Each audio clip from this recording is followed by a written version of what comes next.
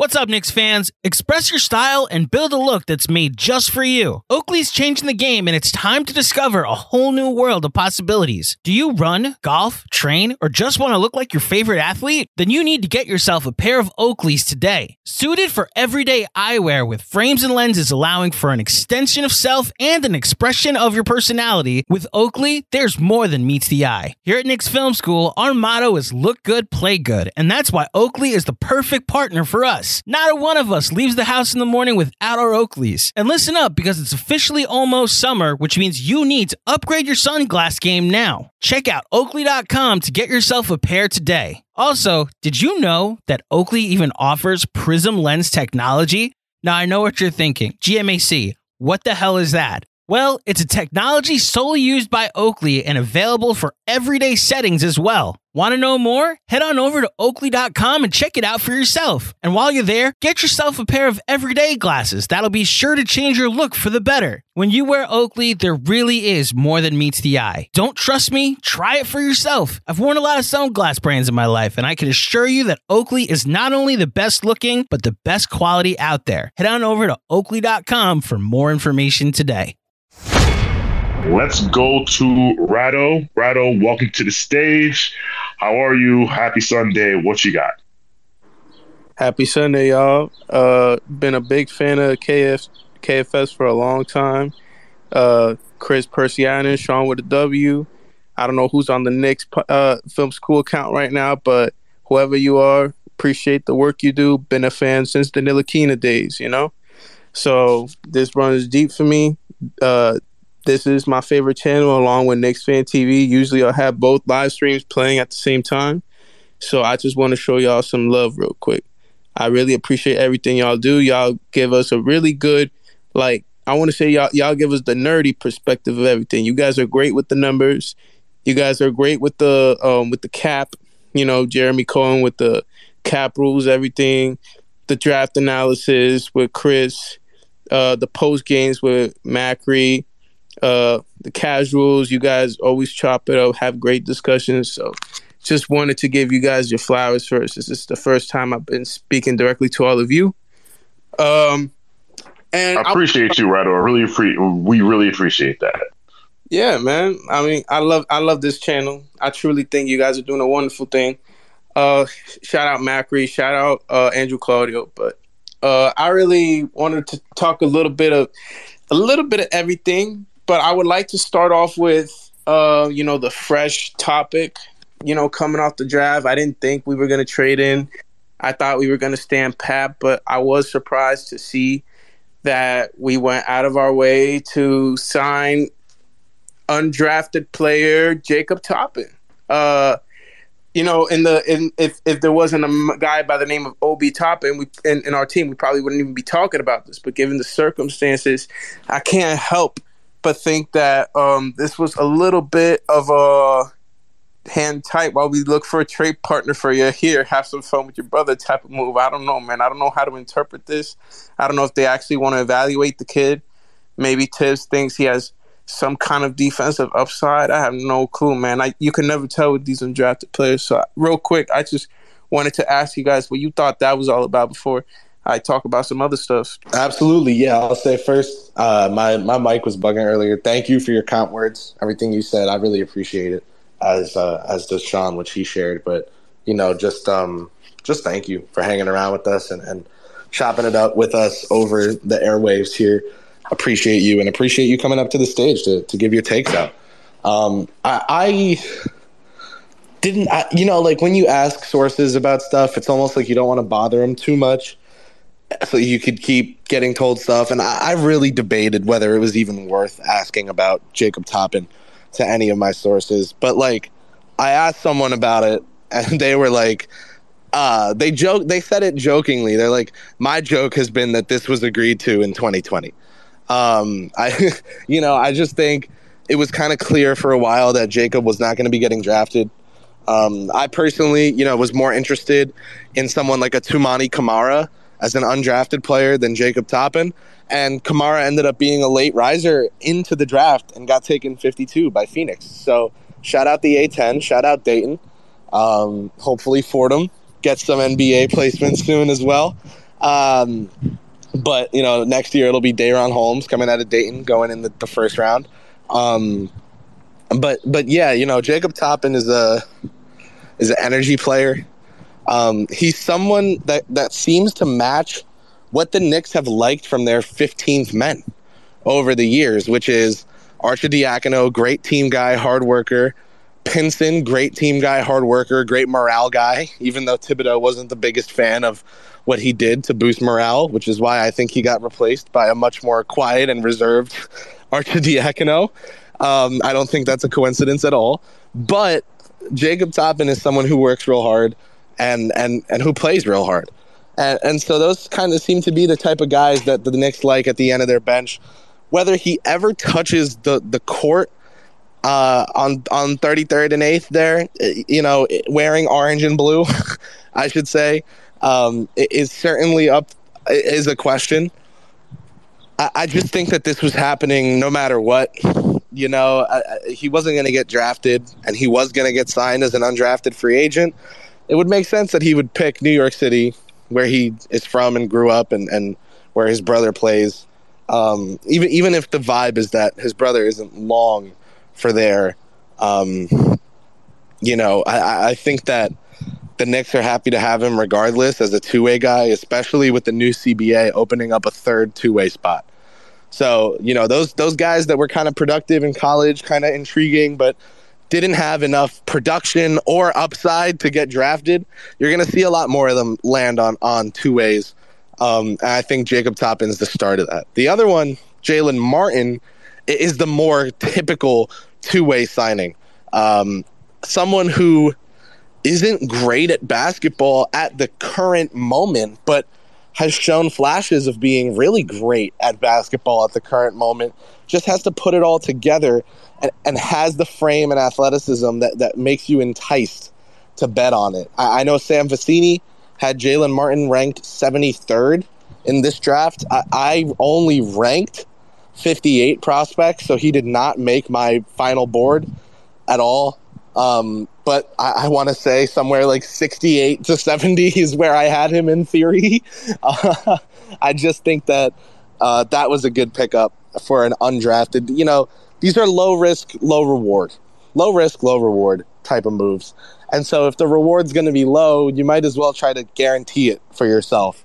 And I think that going with one energy guy and one typical two-way project is a good way to go about it. So I wouldn't look into the Jacob Toppin thing as any sort of, they're saying sorry to Obi for the playoffs. Like, people have convinced themselves that the Knicks are like a mom and pop shop where Leon Rose just does favors for people he likes. Like, he only got Brunson signed. He only got Brunson signed because he's family. And maybe also because he is really good at the whole putting the ball in the hoop thing. I don't know. And if it were that easy, then everyone will just go out and just hire a family member of a star, and then you'll get that player. Like, I have an idea. What the Sacramento Kings should do? They should give Luka's uncle a job. Make him head of security, and then Luka will go there. Since it's just that easy. Yeah, so I think that. And also, the Knicks were trying to hire Rick Brunson a full summer before they got Jalen. It just didn't work out for them that way for a plethora of reasons, some good, some bad. And basically, I wouldn't look too far into the Jacob Toppin signing as more than, okay, the Knicks got two undrafted guys that kind of oppose each other philosophically and each represent a different approach to filling a two-way spot. One of them, a Kentucky player. The Knicks like those. They have good intel on those players.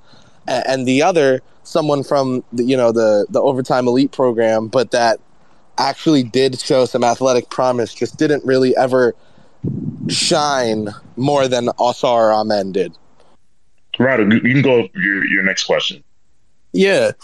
I like that answer, Chris. Thanks for clearing it up. I know you do a lot of research with these drafts, so I'm always going to defer to the people that, do the bulk of the research. But, I also wanted to mention a little bit how, everybody, like you said earlier, this offseason is kind of just like been everybody saying, oh, there's going to be a lot of noise. I expect the Knicks to make a splash with the new CBA. There's going to be a chance there's going to be harder to acquire multiple guys on big contracts, so you got to get yours while you can now. And, you know, it's just been really hectic. And we have been seeing a lot of activity, just not any from our front office in particular. Me personally, I don't really mind running this team back because I actually don't feel like I feel like we are officially a win now team, especially with the performance that we saw from Jalen Brunson, which I couldn't be any more certain that it was 100% real. That man is the real deal. I see him as a bona fide number 2 on a championship contender, and there's no doubt in my mind about it. I feel like he could be your most important scorer in the number 1 team if he had the right team around him. That's how highly I value him. So it's no doubt in my mind we're officially a win now team, but we're not a we have to win right now team. Like, we're not a team that needs to reach its peak soon. I give us about 2 or 3 years, I feel like, till, you know, we have Jalen Brunson completely in his prime. We have RJ Barrett, hopefully, if he's still with the team, in a position in which we can call him a really awesome number 3, maybe a really decent number 2 on a contender. Julius Randle, I have no idea what our future looks like with him. With Julius, I just kind of see him as, like, you know, sometimes he's up, sometimes he's down. I never get too high or too low on him because, you know, if you go either way, he'll always come back around. So I always just expect Randle to regress back to the mean, even though he put up a really solid season for us. So my question is, where's all this panic really coming from? I think we're in a great position as a franchise. We have a lot of picks. Whenever the next superstar, like bona fide superstar with no injury concerns, don't talk to me about PG, don't talk to me about Zach LaVine. I'm talking about somebody that can be here long term. You know, I think we're one of the best teams in terms of position as well as, like, attraction. So tell me, where is this even coming from, man? Like, it took me forever to get off of mute. It's like, where is this, for lack of a better term, impatience coming from? Or, like, where is this, like, is that what you mean? Yeah, like, where's all this uproar? Like, I know we as Knicks fans, we're, like, a really passionate bunch, and I understand, but, you know, all over I've been seeing takes about, oh, we got to trade RJ for Zach LaVine. Oh, we got to get Brunson some help. We got to do this. We got to do that. And everything's, like, so abrupt, man. I just don't understand it. We're coming off the best season in 10 years. I'll tell you where it comes from. It comes from a multitude of factors. Some understandable, some not. So first, what I'll say is I do realize that, like, this actually happens just about in every fan base. And I always implore Knicks fans who only listen to Knicks games and only watch Knicks games and who only watch Knicks game, they only talk to Knicks fans to talk to other fan bases, because other fan bases do it too. We have Nat on stage, who is a Celtics fan, and she will tell you, she knows, like, every fan base has people who are loud and impatient, just want the next star, the quick fix, and trade for the quick name. It comes from a couple of things. One, fans are frustrated because this team hasn't won anything in 50 years, and this team was garbage for the majority of the century. So they want a winner.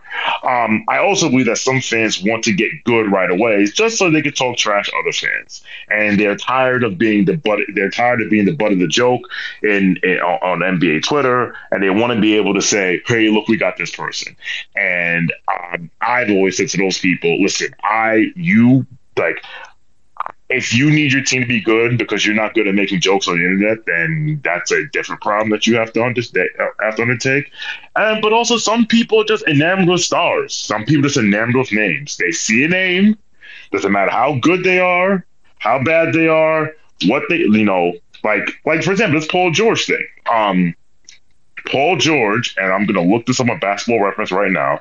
Paul George, in the last 4 seasons, has played, he has played 48, 54, 31, and 56 games.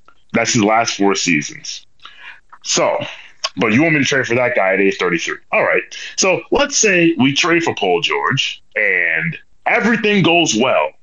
And the Knicks make it to the conference final and they lose a heartbreaker 4-3 to the Boston Celtics, right? Let's say that happened. Yes, and Paul George, he played 72 games. He was relatively injury-free. Everything worked out. Everything fell in place. It was exactly what we needed, and we don't win a championship. Well, which is nothing bad. That's not the worst thing in the world, right? Now, Paul George is 34 years old, and Paul George has a player option for the following season, which he will happily opt out of and look at you in the face and say, give me a max. And then what do you do? But people don't think that far. They just think, ooh, name, put him in, it works. These are the same people that thought that Donovan Mitchell, Jalen Brunson backcourt would work. And these are the same people who thought that Cam Reddish didn't get a fair shot. And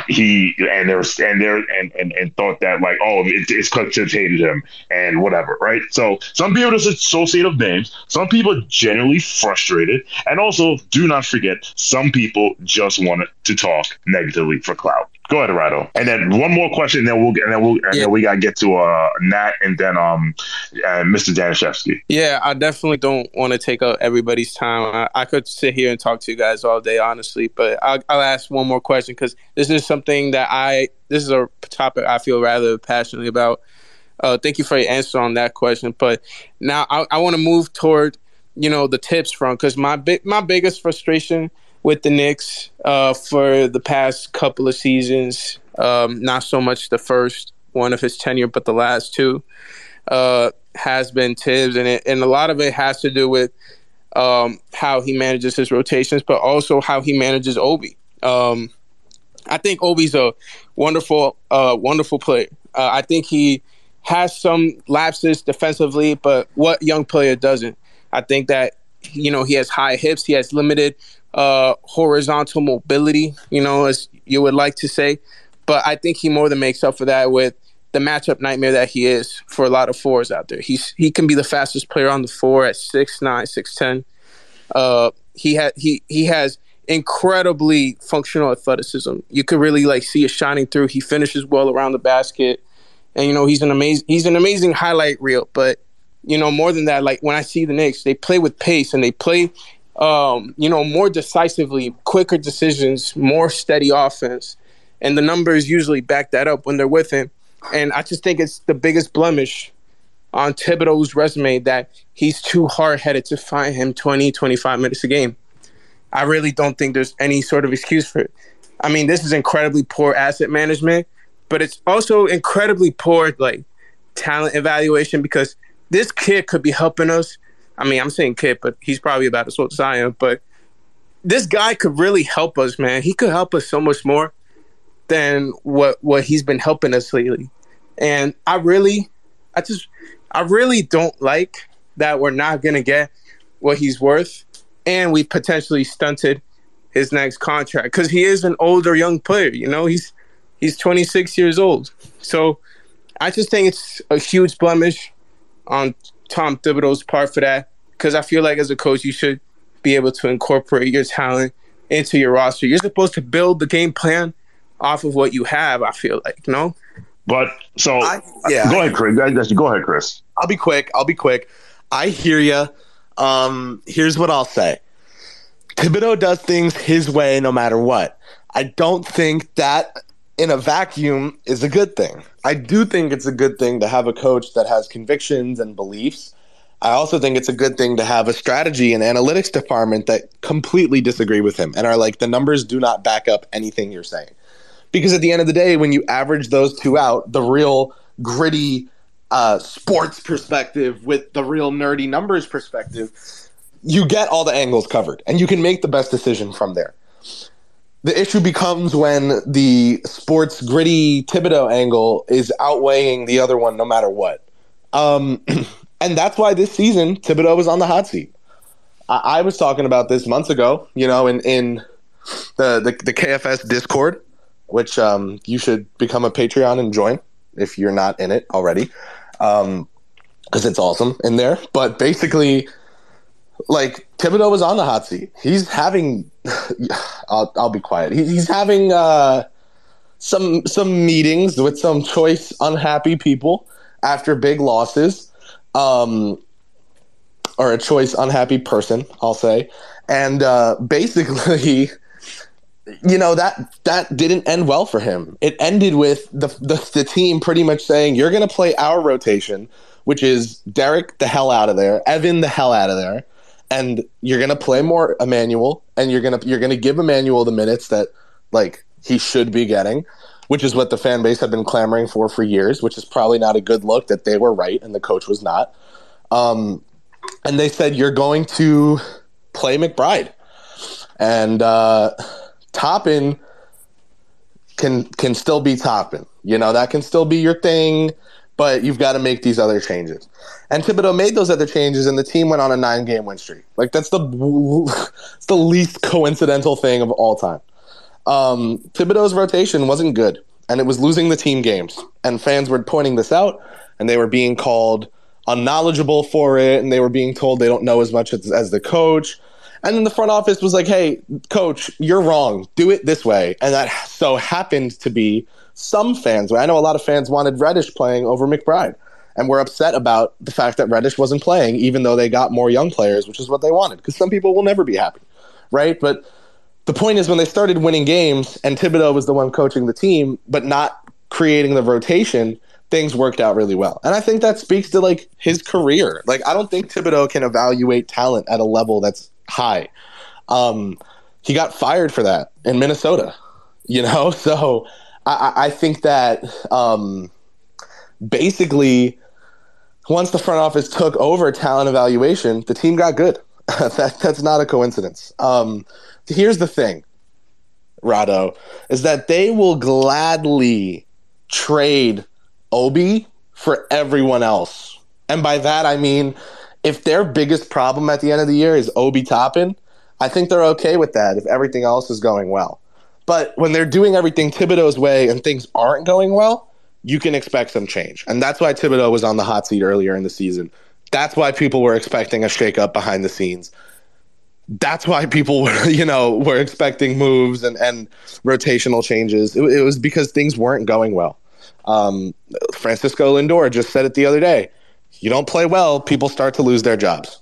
As his friend Eduardo Escobar was traded to the Angels, who desperately need an infielder and gave up some whatever prospects for Escobar.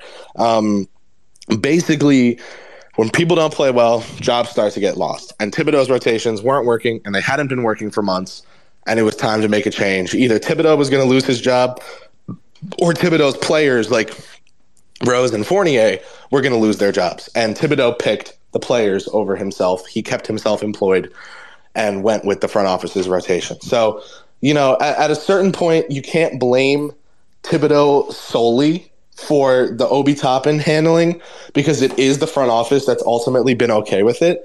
But they've only been okay with it when it comes to winning playoff games. Like the We Here season, the team made it to the playoffs. They won a playoff game in game 2, and Obi was a big part of that playoff game. So the next season, the expectation was he'd be a big part of the rotation, and he just wasn't. Buried behind Julius Randle, not really getting to show his stuff. Year 3, the team was bad again, so people were ready for change. They made change, and that change didn't necessarily involve Obi, because Thibodeau, with how he basically God, it's like Thibodeau's lineups are like Wordle, when you guess a word and you get a green letter like in like a weird spot, and you're like, damn it, now I got to do the whole rest of this game knowing I have a letter, but it's like the worst letter to know. And that's like Thibodeau always wants a rim protecting center on the court, no matter what. That's his personal thing that they have built the team around. And that's okay. But then that also doesn't allow for someone like Obi to thrive. The front office is okay paying that cost if it means the team is good. But they're not okay paying the cost of Barrett, Quickly, Obi, McBride, Grimes all looking like crap because Thibodeau doesn't feel like playing any of them. That's a cost they're not willing to pay. At the end of the day, those are all assets that the front office drafted or re-signed or acquired, and they are watching them get devalued by the second by the guy they hired to raise their value. can't imagine that would make them happy. For over 30 years, the law offices of Weiss and Rosenblum in New York City has been home to a team of award-winning, hard-hitting injury attorneys who have a long track record of seven-figure results. Whether you've been injured in a car accident, fall, construction accident, or other traumatic event, Weiss and Rosenblum will work tirelessly to maximize the award regardless of the severity of your injury and get you and your family the fair and just compensation you deserve. Call Weiss and Rosenblum today at 212-366-6100. Again, that's 212-366-6100 or visit weissandrosenblum.com for more information. No case is too big or too small. Personal attention to your matter is a priority. Once more, call 212-366-6100. Previous results do not guarantee future outcomes. If you think you might have a case, speak with a veteran attorney, not a rookie. And now, a quick break to tell you about our new sponsor, Bird Dogs. Do you want a pair of shorts that aren't just comfortable but make you look good? Well, Bird Dogs has just what you need. Their stretch khakis are designed to fit slimmer, giving you a truly sculpted look. Bird Dog shorts do the exact same thing as Lululemon, but fit way better. That's because they aren't like regular shorts, which are made of a stiff, restricting cotton. Instead, they invented a cloud knit fabric that looks just like khakis, but stretches. Now, you get a way slimmer fit without having to sacrifice movement. Bird Dogs also use anti-stink sweat wicking fabric that keeps you cool and dry all summer long. So I'll ask again, want to look good while being comfortable? Don't hesitate. Head to birddogs.com to check out their full catalog of shorts, pants, and so much more. You can also use the promo code POOL to receive a free Yeti-style tumbler with your first order. Again, that's birddogs.com. That's bird, BIRD, dogs, DOGS.com, and promo code POOL, POOL, to receive a free Yeti-style tumbler with your first order. You won't want to take your Bird Dogs off. We promise you. Let's go. Nav's been patiently waiting. So we're probably gonna wrap up after these last three callers. So we're gonna go to Matt, then we'll go to Kevin Nashevsky, and then we'll go to Art from Matt. Thank you for joining us on Knicks Film School. I'm always curious to hear what fans from other teams have to say about it. So the floor is yours. Hey, what's up, Sean? Thanks for having me up here. I love the conversation, everything that's going on. Of course, the Boston, New York rivalry, blah, blah, blah. That's not why I'm here. I actually enjoy watching y'all play. You got three players who I will always watch every time that they're on the floor. You have Randall, who I put the cape on every time people have something to say about him, Josh Hart, and Jalen Brunson. Those three guys I absolutely love watching play ball. Josh Hart, I thought, was a very smart move to bring him in. And, Jalen Brunson, I thought that was smart. I thought it was great. You guys did not go and get Donovan Mitchell. I have never been a big Donovan Mitchell person, because and you saw it the first round of the playoffs. And I was like, this is why. He takes the ball out of other people's hands. He just has this go, go, go mentality that, the team's out of the offense and it's just him. And then you lose, so that's why I've never been big on Donovan Mitchell.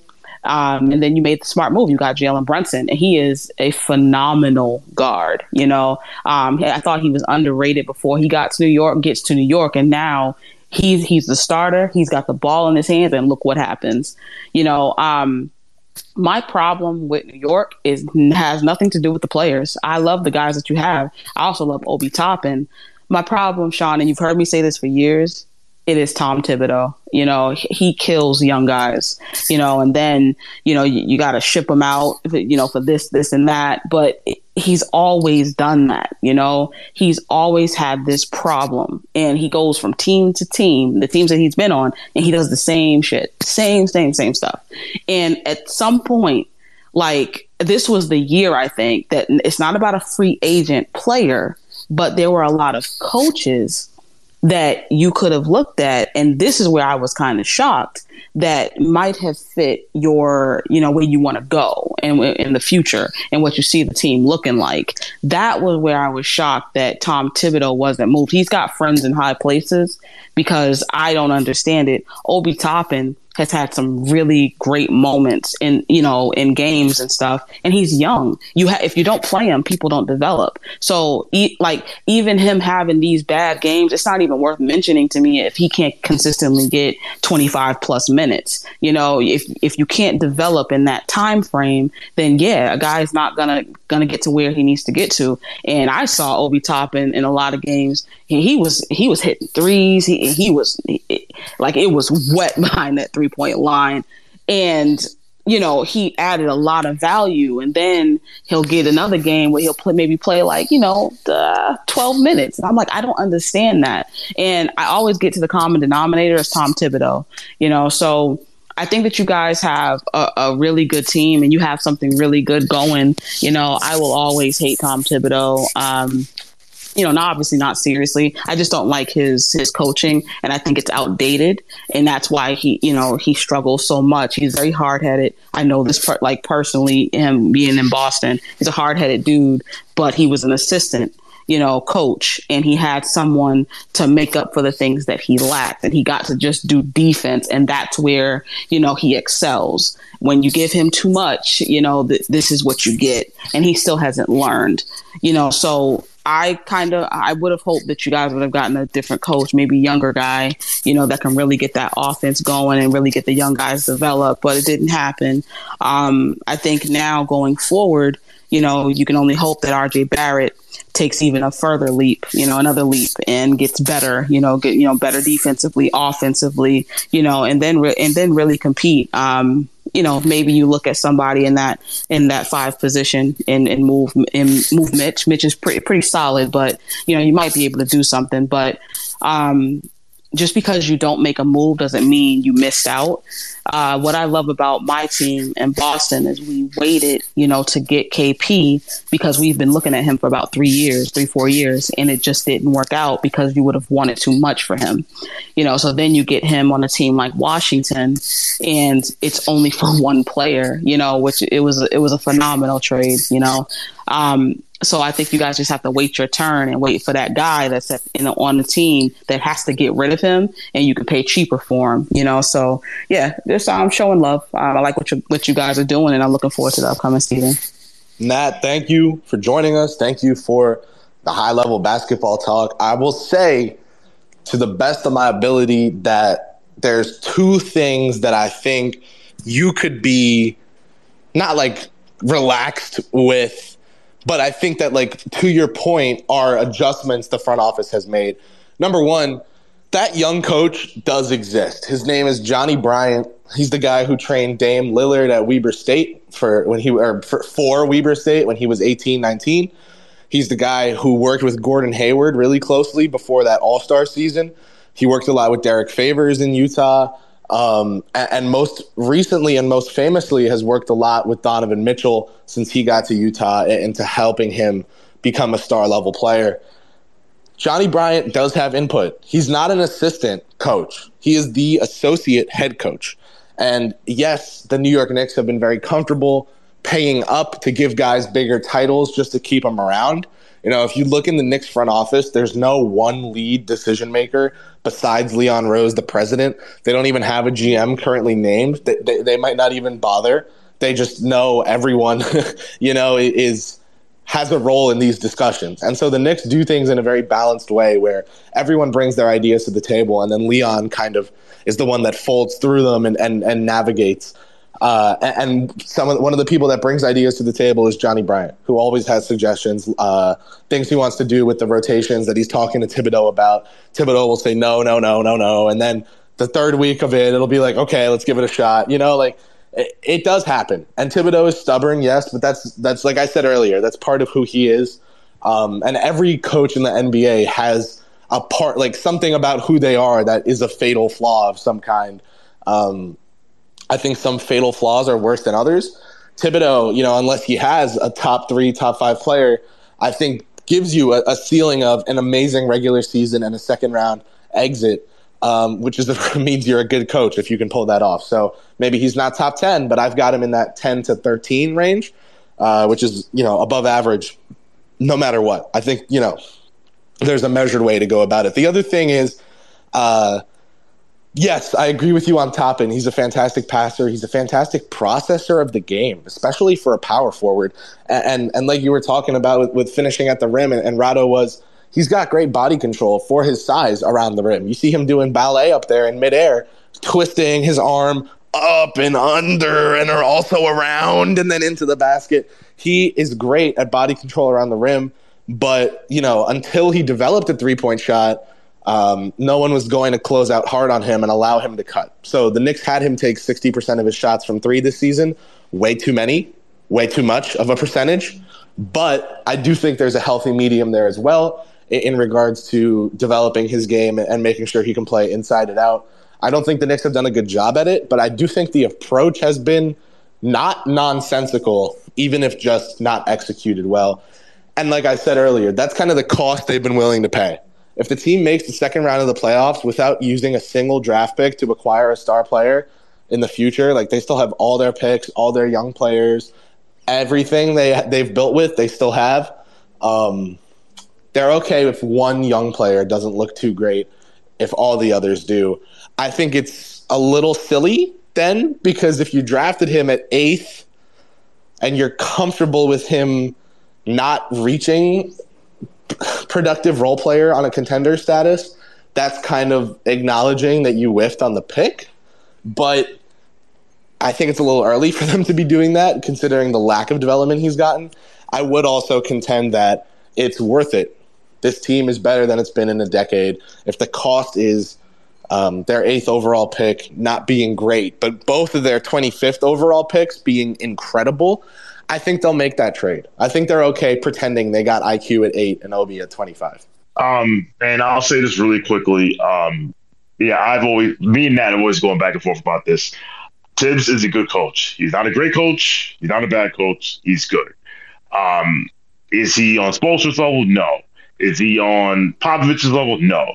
Is he on Steve Kerr's level? I would say no. But then again, I saw the Warriors trade the number 2 pick in the draft for a second rounder after 2 years because the coach was like, I don't care what you're going to good at. You need to run my stuff. And he didn't fit. Am I giving bail to Tom Thibodeau? No, I'm not going to shoot bail for Tom Thibodeau, because if Tom Thibodeau were fired tomorrow, I'd say, well, Tom, thanks for the memories, but it's time to say goodbye. But I think, and I've told Knicks fans, I think this happens in way more teams than we think.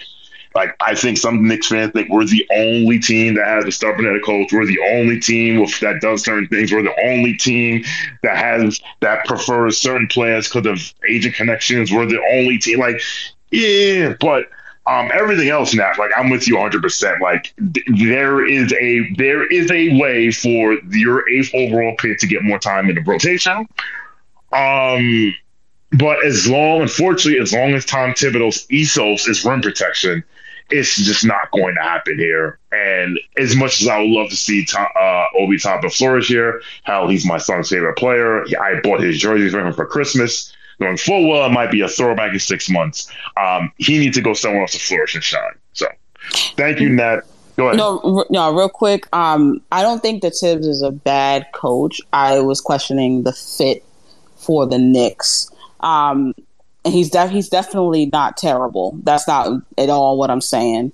I have a stubborn head coach in Joe Mazzulla, who a lot of us wanted to wring his neck. A young coach with a new offensive philosophy, mind you. Oh yes, yeah. We wanted to wring his neck, but I calmed down once I saw them retool the coaching staff. I was like, okay, this makes sense now. I don't think he had a lot of balance last year. I don't think it was all his fault. When guys leave mid-season, and he's thrown into the fire. He did what he could do. We got to the Eastern Conference Finals, so that does count for something. So coaching staff does matter. So as long as you guys have a coaching staff that obviously balances Tibbs and his philosophy, I think you'll be okay.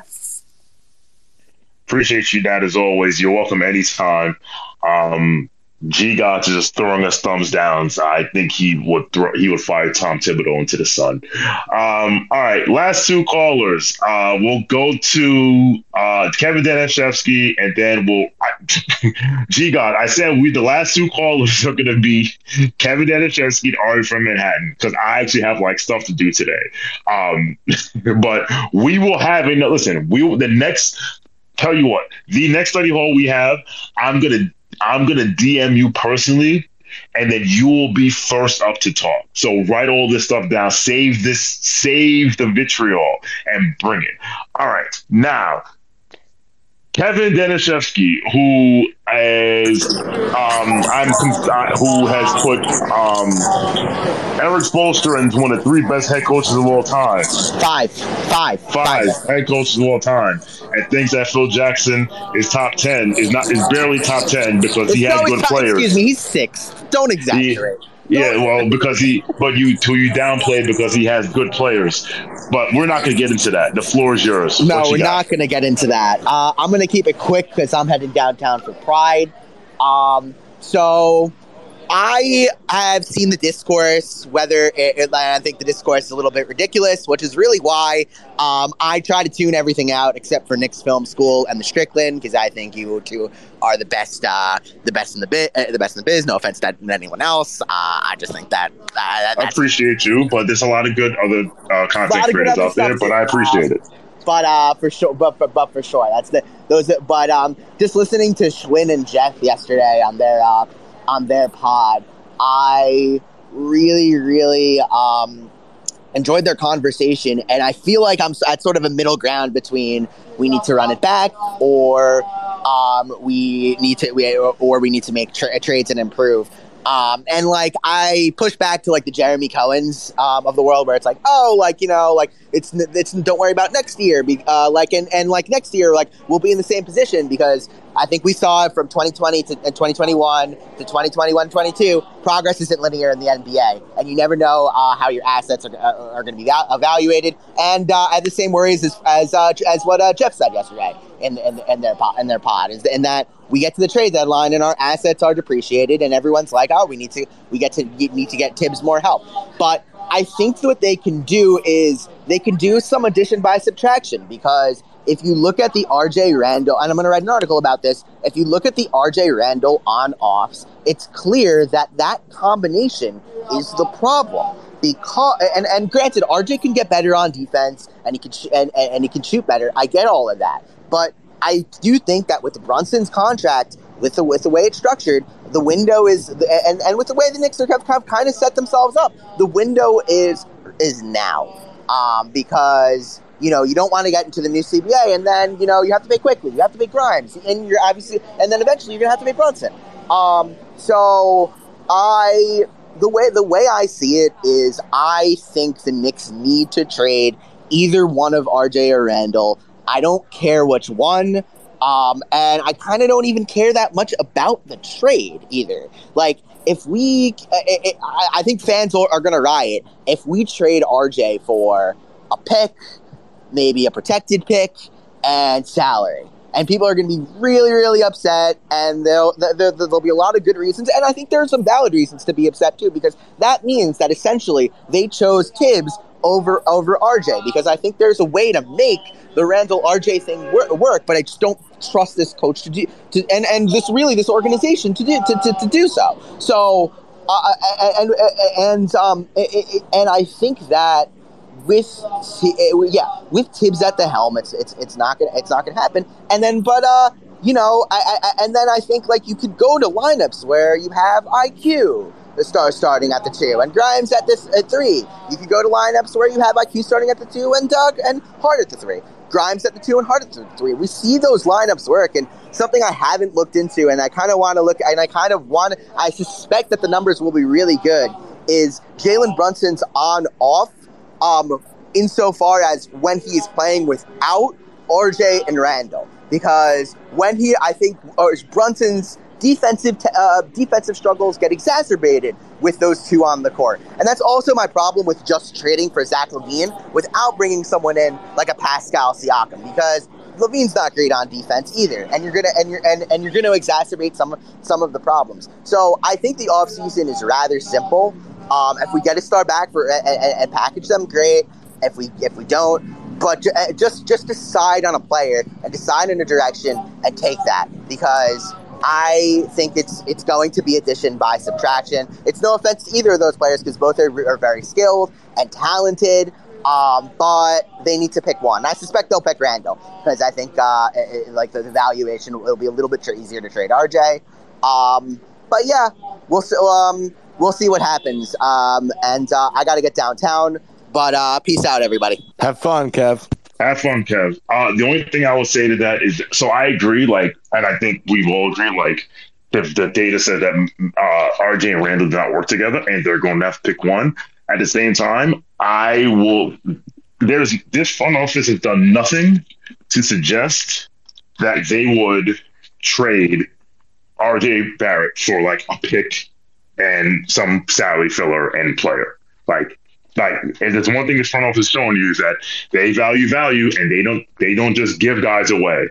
They move guys in a manner that is congruent to their team building philosophy, and they don't just quit on guys, or else Obi Toppin would have been out of here 6 months ago. But I appreciate you again, as always. Thank you. I can't wait to argue with you about Sean, just quickly, I know we say that a lot, that we value, but I do want to push back on that just a little bit with they probably could have gotten more in the Alec Burks than the Liz Noel, Kemba Walker, but I think they realized, this is addition by subtraction. Also, obviously the making room for Brunson was really important at that point. So I think it's more Brunson and Hartenstein. Prudent front office than we give them credit for, and I think that they might they might do it, they might not, but I know that's what they should do. Say it again, Chris. Brunson and Hartenstein. Jeremy Cohen, shout out to him, always points out that people... Yeah, Brunson and Hartenstein, yeah. People, not Kev, but people do purposely leave out Hartenstein from that, because it's easier for them to be like, and all we got was Jalen Brunson, and we could have gotten him anyway, because... And it's like, okay, well, that's nice that you feel that way, but that's not true. So, if he's Leon's family, he would have signed for less. It's like, he did sign for less. He signed for nothing. And he also took a descending contract. That's the family stuff right there. Is the descending contract. The fact that the Knicks are paying less to Jalen Brunson over the next, or rather, in year 3 of his career, Jalen Brunson's making less money than John Collins will be making at that point in time. Bojan Bogdanovic is making about that amount right now, something like that. It's just really comical how little he signed for. That's the family connection. And for a fan base that cares so much about how a team allots its cap space, there seems to be no mention of that deal being smart. So, it's just that at a certain point, it makes me just be like, people are going to complain no matter what, which I wish I wasn't that way, because I do like analyzing each thing as its own individual debate. But if so many of the debates are in bad faith, it gets a little tiring. So that's why I love Study Hall, because all the debates are in good faith. And you guys come up here with questions and with takes and with things you're passionate about. And we get to play idea ping pong, as I like to call it, and go back and forth. So that is my little note on why I appreciate you all. Well said, Chris. What's up, Knicks fans? Express your style and build a look that's made just for you. Oakley's changing the game, and it's time to discover a whole new world of possibilities. Do you run, golf, train, or just want to look like your favorite athlete? Then you need to get yourself a pair of Oakleys today. Suited for everyday eyewear with frames and lenses allowing for an extension of self and an expression of your personality, with Oakley, there's more than meets the eye. Here at Knicks Film School, our motto is look good, play good, and that's why Oakley is the perfect partner for us. Not a one of us leaves the house in the morning without our Oakleys. And listen up, because it's officially almost summer, which means you need to upgrade your sunglass game now. Check out Oakley.com to get yourself a pair today. Also, did you know that Oakley even offers Prism Lens technology? Now, I know what you're thinking. GMAC, what the hell is that? Well, it's a technology solely used by Oakley and available for everyday settings as well. Want to know more? Head on over to Oakley.com and check it out for yourself. And while you're there, get yourself a pair of everyday glasses that'll be sure to change your look for the better. When you wear Oakley, there really is more than meets the eye. Don't trust me? Try it for yourself. I've worn a lot of sunglass brands in my life, and I can assure you that Oakley is not only the best looking, but the best quality out there. Head on over to Oakley.com for more information today. And last caller for the day, my man Ari from Manhattan. The floor is yours. What you got, what you want to talk about, what you want to discuss. Go ahead, brother. What up, guys? Salute to you. Good conversation.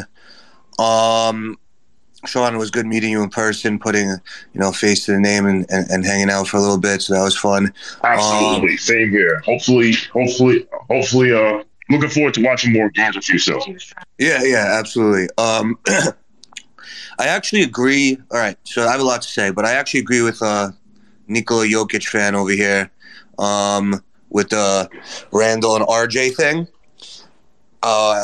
Not even just from a statistical standpoint, but from just an eye test. If you just see, I do sports betting sometimes, right? And every time I know Randall's out, I take the RJ over, and I hit maybe 85% of the time. And whenever RJ's out, I take the Randall overs, and I hit it usually 70% of the time, right? So, and that just, forget about the data. From the eyes, it looks the same. The problem is that the Knicks' 3 highest usage players, right, are all ball dominant and all at their best when they have the ball in their hands. And then the 4th player on offense is a complete zero in Mitch, who doesn't do anything, and you have no ball movement. And what ends up happening is, in order for the Knicks to do well, they need Jalen Brunson to play like Allen Iverson, and Jalen Brunson's so nice sometimes that he actually could do it. He had a stretch of 20 games where he averaged over 30 points and 50%, some ridiculous statistics, and the Knicks won games. So it's a perfect, that's the problem. They have 3 super ball dominant guys, and Mitch doesn't do anything on offense, and the ball doesn't move, right? Now, it's a perfect segue to why Tom Thibodeau's a fucking piece of shit, okay? And sucks, all right? And that's what and it's because the reason why the Knicks won, right, is not because of fucking Thibodeau being a good coach. It's because of Jalen Brunson being really fucking good, all right? To hear Chris say that the rotation changes weren't Tibbs is perfect. It's beautiful for me to hear, because he's so stubborn that he won't make any changes whatsoever, okay? The team last year without Jalen Brunson missed the playoffs when they should have made the playoffs, okay? This season, they get Jalen Brunson and they're good and they're better, right? It's people mistake good coaching for wins and losses as opposed to actually thinking through what the coach does. They're just so lazy. They're the Knicks have a better record than they did when Derek Fisher was coach. They have a better record than when Fizdale was coach. So Tom Thibodeau must be a good coach. That's how ignorant some people are. That's how stupid people are. They have no nuance. They don't look into the fact that Fizdale had a team that was tanking on purpose, and Tom Thibodeau has 2 quote-unquote all-star, all-NBA guys. They don't look into that. They just look, win, loss, Thibodeau's good, all right? So when Chris said, I actually had a little hope that maybe Tom Thibodeau did wake up and made those changes himself, but knowing that he was forced into those changes just reinforces my belief that he's a fucking awful coach, okay? And I wouldn't say awful, but listen, the guy's a 31-41 record in the playoffs, okay? He's played on amazing teams with amazing talent. He had the youngest MVP ever, right? He had an amazing, and he has not performed in the playoffs, right? He's stunting the growth of Obi Toppin and even Quentin Grimes and all of the young players because of his insistence and infatuation with win now journeyman work hard guys like fucking Josh Hart and Randall or whatever, it's the vets that they do, right? When you add Josh Hart to the equation, you're by definition stunting the growth of either Emmanuel Quickley or Quentin Grimes because they're going to play less minutes, they're going to have less high impact moment plays on the game, and they're not going to get as many touches, and you're impacting the growth. So it's not just Obi that's getting the lack of growth. And it all goes down to the culture of Tibbs. Like the thing about Tibbs that he's good at is he makes his team, he's very well prepared, right? You know, he's a very well prepared coach, and his best strength as a coach is his ability to get his team to compete hard every single night. And that'll by accident get you 40 games, right? If you just work harder than every other team in the regular season, because half these teams are load managing, or they're not playing, or they're hungover or whatever. Like Thibodeau's very good at getting his team to connect, to play hard every game. But I'm a guy who wants to win a championship before I die, and I don't give a fuck about the playoffs, right? And if the guy can't make adjustments and he doesn't have the future of the organization a priority as opposed to his own win-loss record, I can't have that asshole on my team. So that's why I think he's a bad coach in today's NBA, and I agree with Nat, who was talking before. Can I throw in a one sentence like note, not a counter, just a note? Yeah. I'm gonna wrap it up soon anyway. But no. I'm not trying to rush you off the stage either, man. I'm not trying to hit you with the Looney Tunes hook. You know, I just wanted to add in that I think the philosophy is that the front office is the one with the long term in mind, and then they wanted the coach to be a win every game kind of coach, just so they could be as good as possible on their way up to the top, which you can disagree with if you are especially someone who believes in developmental reps, having bad results but being worth it as a thing. Then yeah, and I believe in that too. But for teams like Houston and Charlotte, teams like New York, they're already better than a lot of the other teams in the East that have invested future draft picks. Atlanta, Chicago, these teams aren't better than the Knicks or close to it. And the Knicks have more flexibility, more ways up to the top than them. So I think the mindset of, hey, the front office is going to pave the road forward. We just need Tom Tibbs. And like you said, I'm going to even specify more just to your point. What Tibbs is really great at doing is getting guys to all buy in with the same goal. Because a lot of times you can get buy-in from different guys, but you can be like Mark Jackson telling one guy that another guy wants his job, and then telling the starters that the bench guys want their job, and telling the bench guys that the starters think they suck, and you can get everyone to hate each other, but they'll all be trying to play their individual best.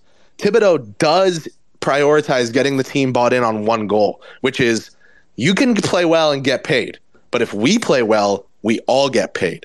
And that, to me, is a very good balance of the human desires that come in part with being an NBA player, as well as prioritizing winning. So I do think that mindset that you want, it exists in the organization, and it takes precedence over Thibodeau's mindset. But they do enjoy having Thibodeau's mindset on a game-to-game basis.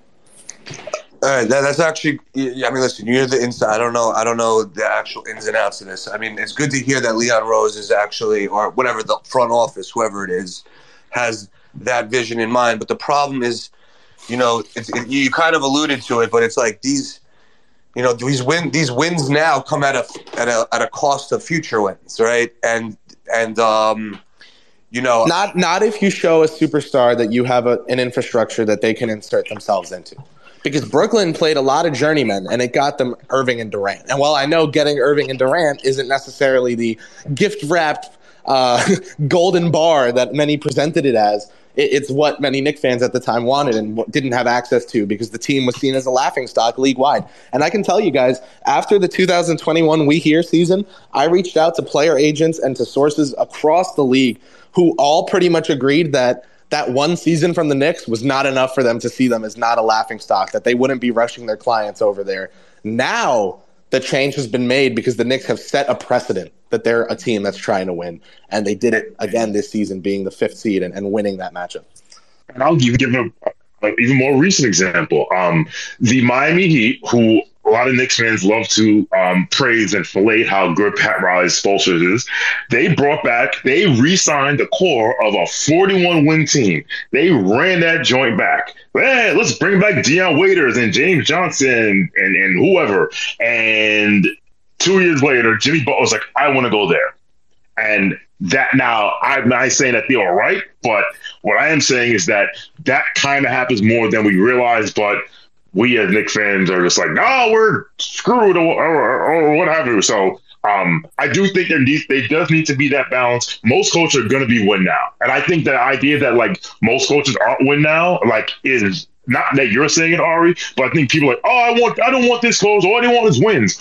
Most coaches want wins. Like, think about the one win now, the one not win now coach we had. That not we, but in the league. Brett Brown was told, hey, you get to lose all you want until we get good. And as soon as they got good, they said, hey, Brett, thank you very much. There goes the door.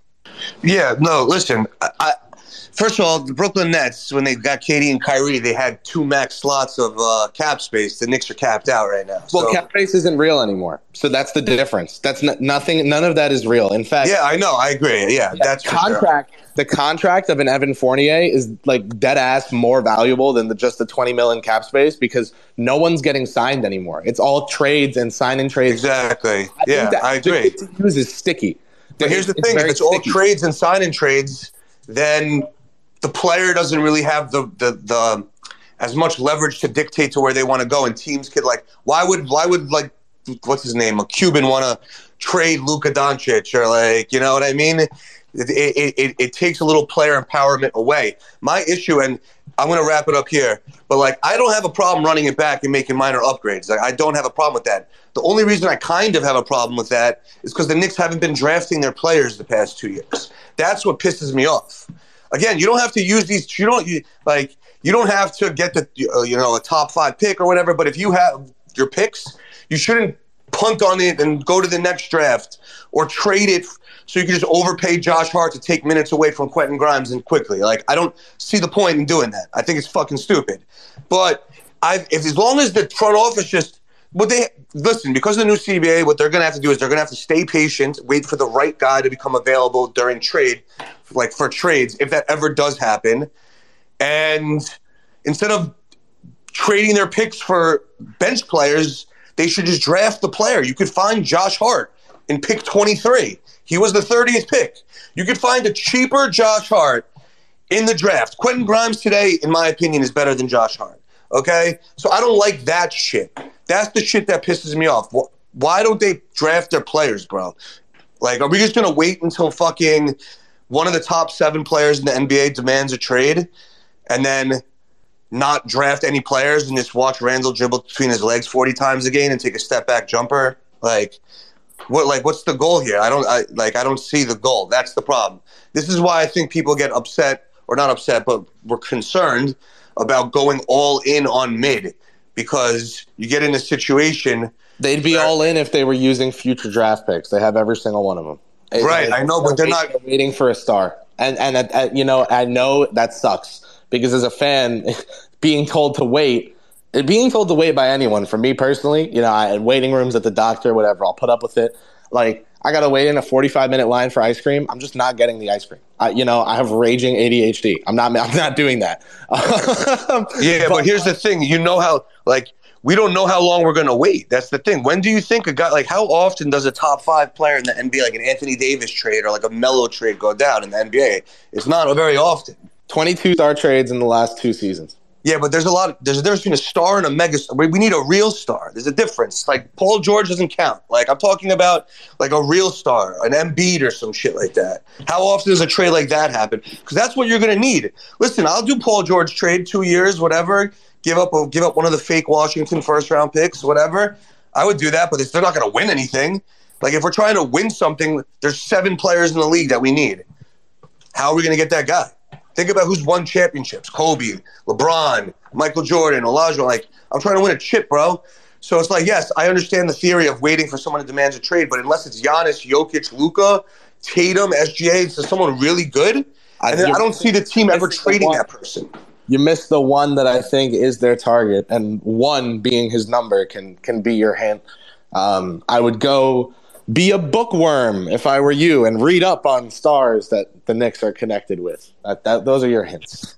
Dude, listen, I'm smoking a little bit. Just tell me who it is.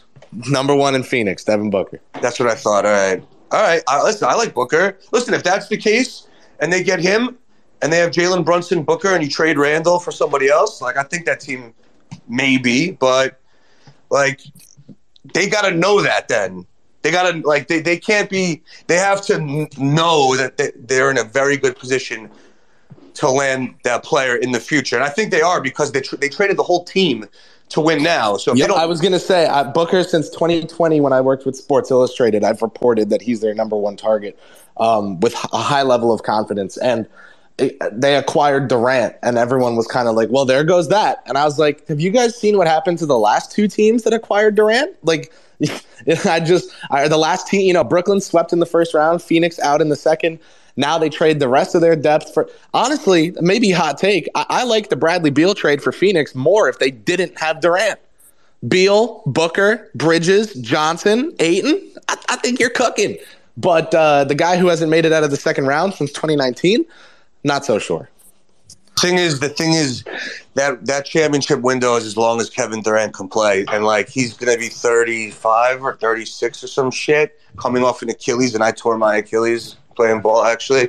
And you're like, I don't know how he's gotten to the level again, but, like, I just once he takes a steep decline and he falls off a cliff, which will eventually happen, I think it'll be in the next 2 years. That team's going to be asked. They're going to have no picks, and they're going to have to flip Booker to start the rebuild. So I actually do think that is a possibility, but it's not like anytime soon. It's like in 2-3 years, probably. I was going to say, like a year to 2 years. 2 years is the 2025 offseason. I've long outlined the 24 and 25 off seasons as when they make that jump and they officially start their clock.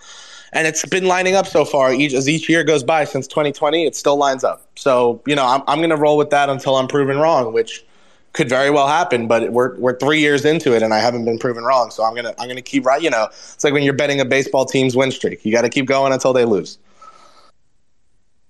Yeah, I mean, listen, I don't know, whatever. I just want the Knicks to draft their players whenever they're drafted and stop trying to take the easy way out and trade players, trade a pick for a ready now player, because that's not how you accrue value in the league. Like rebuilding teams, they'll draft a Dejounte Murray in the 30th pick or something, and then 3 years later they'll flip him for 3 first-round picks, and that's how you add value to your team. By drafting and rebuilding. The Knicks don't do that. That's what pisses me off. But I don't want to waste too much time. Thank you for the call, guys. I appreciate it. Thanks for coming up. Love the discourse. Love the back and forth. Thanks, Ari. Appreciate your perspective, dude. Yeah, appreciate it. And listen, me and Ari always agree, but I always understand where Ari's coming from. So, like, again, in Knicks Twitter, we don't always have to agree, but if I understand where you're coming from, there's like a method to your madness that there's like, okay, I get it. That's fine, because if everyone in the room is thinking the same thing, no one is thinking, right? So, appreciate you, Ari. Fortunately, it's a B still, and we have to go. I have to go be a husband and a father. Who we're supposed to do for 90 minutes. We're at the 2-hour mark. But I do want to say, so pull up for our next space. I will have you and G guys at the front of the line. Appreciate everyone that came to speak. Ari, Nat, Kevin, Rado, Robert Cross. There's some Mensa. I appreciate everyone who pulled up. We are going to try to have another one within the next few weeks, probably after free agency. I know it will definitely be probably the next few weeks. It won't be next weekend though. It's July 4th weekend. I can go to hell. But do not go to hell. I love you all. And I seriously, truly mean that. This does not work without you. As we've said before, Chris and I can just talk back. We can just talk to each other on the phone back and forth. We love hearing from you all. We love hearing your takes. We love hearing your approach to the game, to how the Knicks should build their team, and where we should go from here. And we hope to see you soon. Chris, anything you want to say before we get out of here? Shout out to every single person that came up to stage.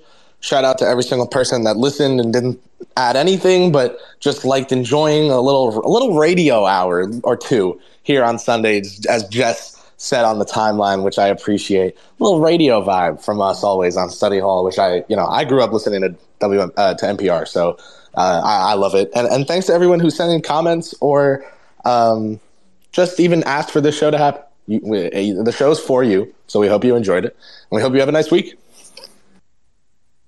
Yep, appreciate everyone. And the last thing I'll say, because Chris can't take part in this, but I can. I think I may follow in Ari's footsteps and roll something up. I think I'm gonna roll up this Heat pack, because the Heat tiers, the fact that they believe that they did not win the NBA championship because of Josh Hart, quote unquote, injured Jimmy Butler is the copium that I always needed. And I will smoke that shit every single day of the week and twice on Sunday. Because now I can go to sleep at night knowing that the Knicks prevented the Heat from winning the NBA Finals, and the Knicks stopped playing basketball a month before the Heat did. So anytime any Heat fan wants to slide in your mentions and talk shit to you, just remember, you can tell them we prevented you from winning the NBA championship, and there's absolutely nothing they can say about it. Or if they disagree with you, then that means that their copium takes were silly. And I can say these things because I am not a professional journalist, unlike Chris Persianen. So I will take that and I will put that in my pipe and I will smoke it. And for Chris Persianen and for everyone at Knicks Film School, thank you very much. Have a great week. Have a great week. I hope you're enjoying your summer. Stay cool, stay dry, drink responsibly, gamble responsibly, and let's go Knicks.